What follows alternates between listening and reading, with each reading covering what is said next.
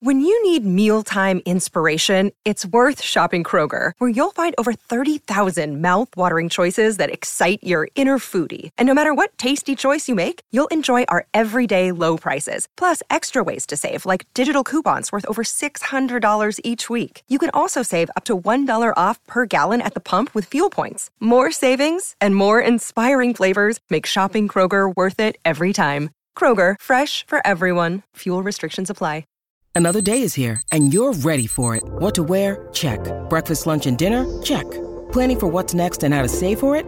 That's where Bank of America can help. For your financial to-dos, Bank of America has experts ready to help get you closer to your goals. Get started at one of our local financial centers or 24/7 in our mobile banking app. Find a location near you at bankofamerica.com/talktous. What would you like the power to do? Mobile banking requires downloading the app and is only available for select devices. Message and data rates may apply. Bank of America N.A., member FDIC. The following podcast contains explicit language.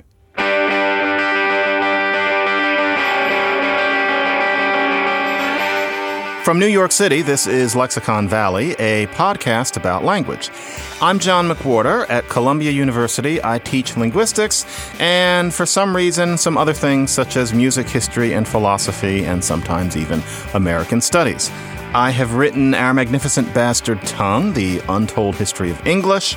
More recently, The Language Hoax, Why the World Looks the Same in Any Language, which is now out in paperback. And in January, there'll be Talking Back, Talking Black, Truths About America's Lingua Franca. In any case, I am the host of Lexicon Valley, and my guest this week is John Simpson, who has written a memoir of his career as chief editor of, after a while, the Oxford English Dictionary. The word detective searching for the meaning of it all at the Oxford English Dictionary. Now, there's what we could call a certain synergy here in that I have another book coming out myself in about 5 minutes called Words on the Move. And a central thesis in that book is that a dictionary only captures a Polaroid snapshot of what language really is. I hate to say that I could almost be seen as being a little hard on dictionaries in the book, although, as you might imagine, I love them and have them and get lost in them and smell their pages. American Heritage Dictionary, by the way, I love the addition of color and, as always, the Indo-European and Semitic roots in those appendixes. Yes, appendices, but I've never liked that. But you guys at American Heritage, you've got to work up a more compelling odor on your pages. I need more. Anyway, a dictionary is an odder thing than we always consider. We have to put ourselves in the mind of a very bright 10-year-old who I had the occasion to ask sometime last year, Molly, do you know what an encyclopedia is? She had no idea.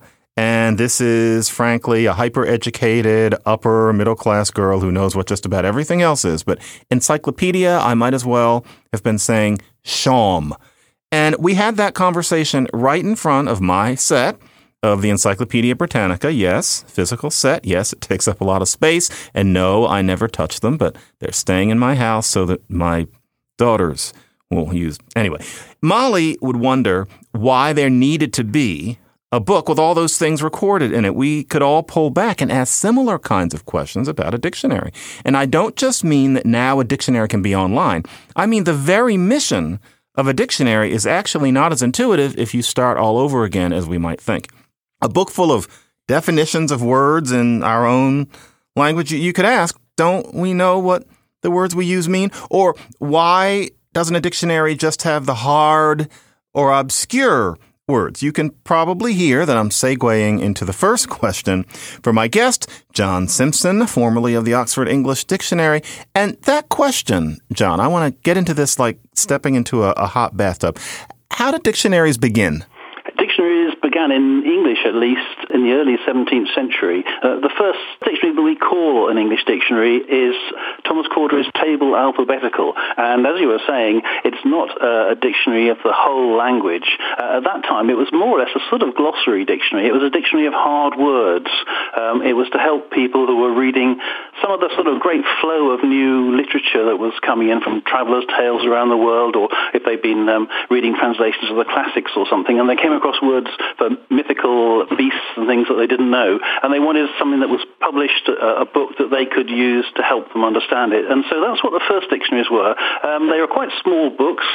Thomas Coleridge went into several editions, and there were some other early 17th century dictionaries, which all had to be several pages and their word count was terribly important. Even in those days, word count was really important.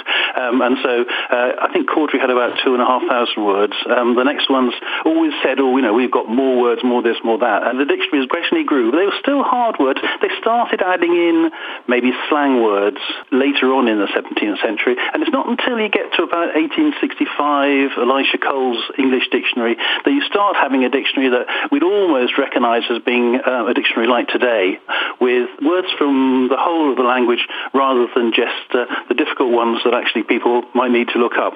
And that's sort of the way dictionaries have gone. They've sparked out in different areas. In the 19th century, American dictionaries tended to become more encyclopedic than British English dictionaries, so you have names for entries for places, and that's a tradition that's carried on. And some English dictionaries are closing the circle and going back to and adding proper names as well. So the dictionary has grown and developed over the centuries. It's become online a sort of massive reference tool in terms of the OED at least, and the big American dictionaries. And your question deep down was, does a dictionary need to include the whole language?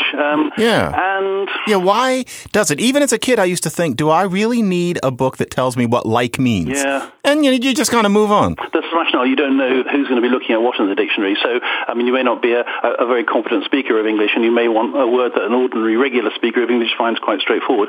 But from the historical dictionary point of view, we're not just giving definitions of words. We're giving specific dated chronological historical evidence of when that use of that word was first used.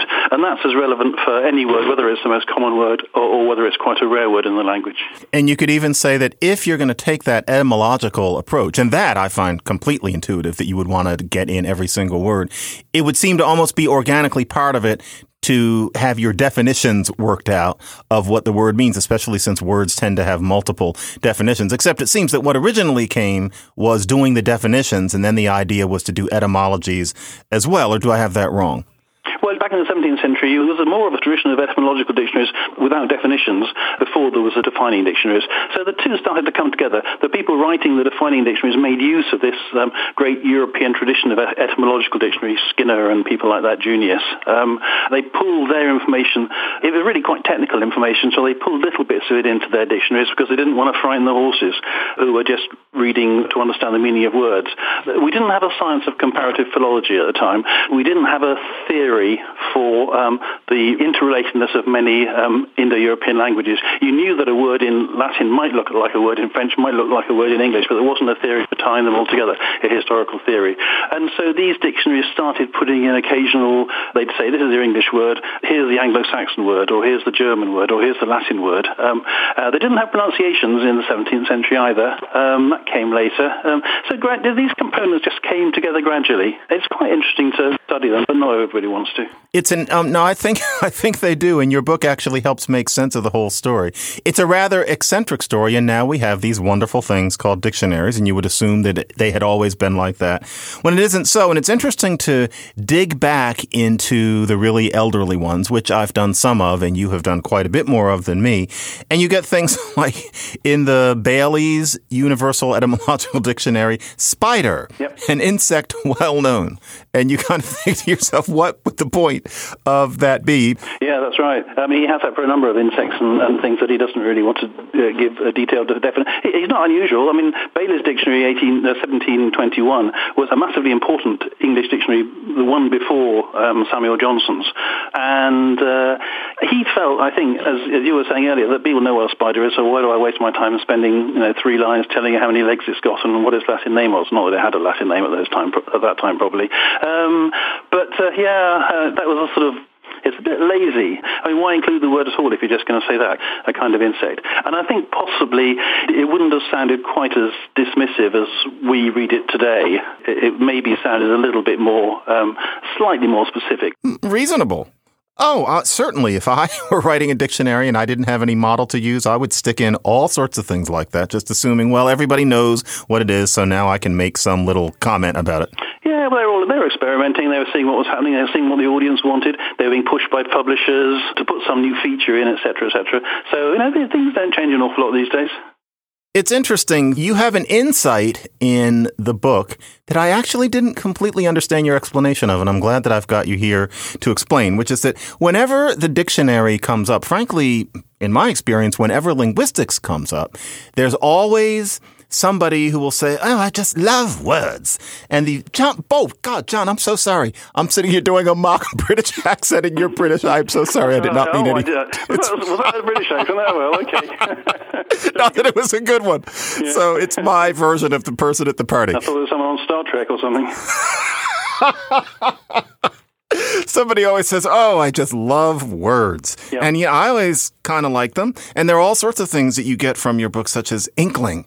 And inkling, you always think, well, it must have to do with some little dot of ink. That's what I thought, because I don't really care about that word. But actually, I learned from your book that inkle used to mean to whisper. And so it's an inkling. That's neat. That's right. A little inkling, a little whisper, a little hint of something. Anyway, you have this insight in it where you say that you hate it when people who are seeking to work on a dictionary say that they're people who love words, that lexicographers should not be people who love words. Please defend. Yeah, well, I find usually that people that say they love words are saying it without really thinking about it. They just have some sort of colourful or sentimental, schmaltzy rosy view of words, without really thinking about the technicalities of it. It's often the strange, odd words they like, and I don't really feel that's language study. I feel that's sort of freak show stuff. So yeah, I'm interested in the core, the small words of the language, the old words of the language, especially 16th, 17th, 18th century words of the language.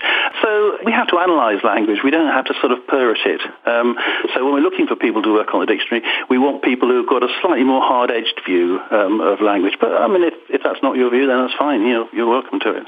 So it's not the overlap between word lovers and somebody who would be good at the job is not as total as we might assume. We find it a bit of a disjunct. And I think part of the reason that we might have a sense of lexicography as a word lover sitting at a desk is indeed a movie like the one that you mentioned. I think these days it's more the book that on these shores is called The Professor and the Madman that gives people this image. But if you went a couple of generations back, it was the Howard Hawks movie, Ball of Fire. It's Ball of Fire, yeah. And you have Gary Cooper, who, as usual by that time, is playing much younger than he was. And he's supposed to be a junior lexicographer. He's surrounded by all of these dear old character actors who were modeled apparently on the Disney Seven Dwarfs. And they're all just sitting there and it's in black and white and they're doing this charmingly musty work. I must admit that is exactly what I think of when lexicography comes up because I like that movie. Which way would you say it? 2 and 2 is 5. 2 and 2 are 5. 2 and 2 makes 5. Professor Potts covers English. Did you hear the question, Potts? I did. As the verb is always governed by the subject, the correct answer is 2 and 2 are 5. Potts. Oh, no, Potts. Correct for a grammarian, perhaps, but not for a mathematician. 2 and 2 are 4. Hey, that's a good one. It's awful. We're surrounded by stereotypes. I was using the book to some extent, I hope, to try to break down some of these stereotypes because I've been faced with them all the 40 years I've been on the dictionary, and any other lexicographer has as well. So, and it's too easy to fall into the stereotypical view. And actually, lexicography is writing about discovering about your language and your culture and your society and all the societies that have used English over time. So it's a fascinating subject, really. How would you say things are different in terms of the general kind of mise en scène of that kind of black and white, dwarfy character actors sitting around with cards? What would the stereotype be now if somebody were going to stereotype what lexicography looks like? Yeah, I felt that wasn't too far off the stereotype when I joined the OED in the 1970s. You could certainly look back to the 1960s and see black and white pictures of people sitting around on desks and doing that sort of thing. At the time, you were dealing with a dictionary that was static. You had a sort of marble slabs of the 19th century Oxford English Dictionary that we were updating. Good word. But nowadays, we've got a dynamic database which changes not necessarily every day, as far as the public's concerned, but every 3 months when it's updated. Any information that you send in, the editors can find its way more or less straight away online. We used to have people, there was an American academic who sent some earlier references to expressions from Shakespeare and other Elizabethan dramatists into the OED in 1957.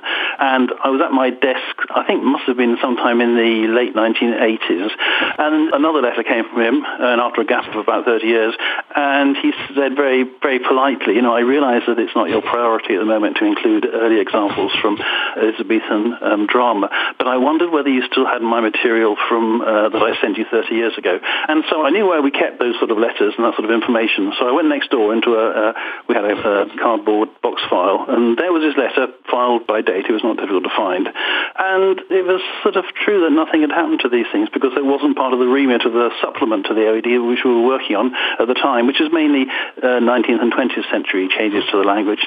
So we had the material. I was able to find it within 5 minutes, and I had to write back to the guy and said, yes, at some point we will be looking into it, but we didn't have a project for updating the dictionary at that stage, so, what could we do? And there were a lot of people who started thinking the OED in the 1970s and 80s was a great thing that was never going to change, and so the fascinating thing over the next 10, 15 years was actually making it change, putting it onto a computer and putting it into a position when it could be updated and actually, rejoin the real world.